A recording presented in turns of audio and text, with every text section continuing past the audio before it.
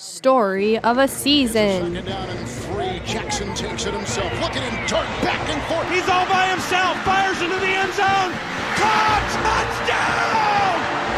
Touchdown! Here's your host, Truman Chose. You're listening on Radio Free Hillsdale on WRFH 101.7 FM. From 2015 to 2019, the Tampa Bay Buccaneers were consistent underachievers. Quarterback Jameis Winston showed promise and an ability to force the ball down the field. He also had incredible weapons around him, including wide receivers Mike Evans and Chris Godwin. Each year, it seemed as though they were primed for a breakout season, or at least it seemed so to me. I consistently picked them as a sleeper Super Bowl team. However, Winston's forcing the ball downfield meant that he often threw interceptions, and as such, the Bucs' performance varied widely from week to week.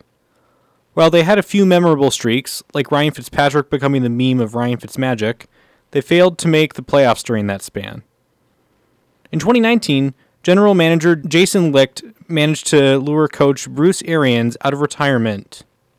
Arians was well regarded as an offensive guru who had a strategy he termed no risk it, no biscuit. Thus, perhaps he'd be the ideal match for Jameis Winston, and the two could lead an unstoppable offense. Instead, the results were more of the same.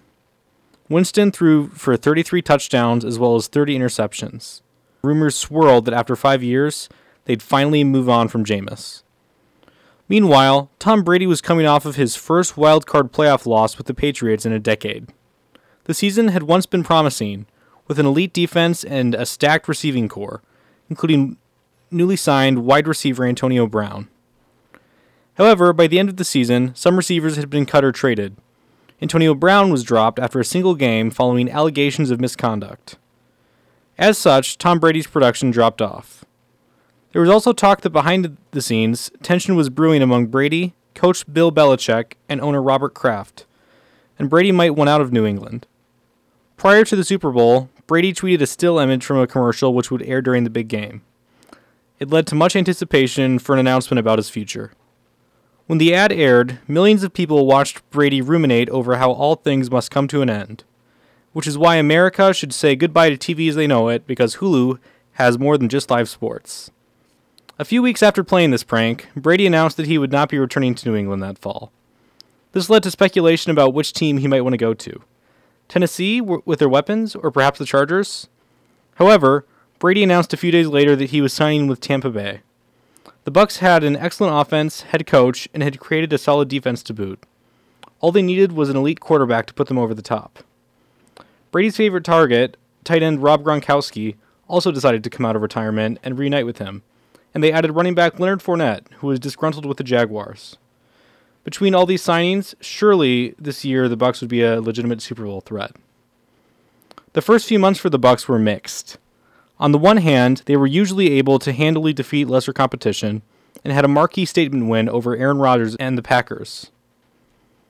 On the other hand, they lost to every other good team they played, including 2 blowouts against the Saints, and had a truly befuddling loss to the mediocre Bears in which Brady seemed to forget how many downs they had left at the end of the game.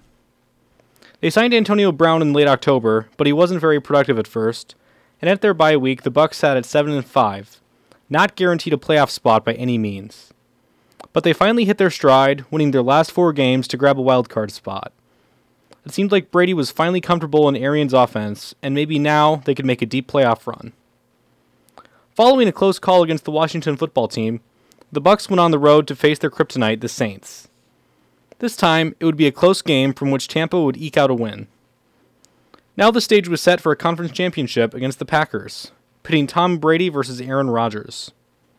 As a Green Bay fan, I remember well the realization that the Packers continually fumbled away their chances at victory, including kicking a field goal late in the fourth quarter while down by 8. The Bucs fended off the Packers to take on the Chiefs in the Super Bowl. The Chiefs had won 14 games that season, including one against the Bucs, and were widely expected to win. But instead, the Bucs feasted on the Chiefs' weak offensive line to win 31-9. Giving Brady his 7th Super Bowl ring the same year that he had joined a new team and solidifying himself as one of the all-time greats. This has been Story of a Season on Radio Free Hillsdale on WRFH 101.7 FM.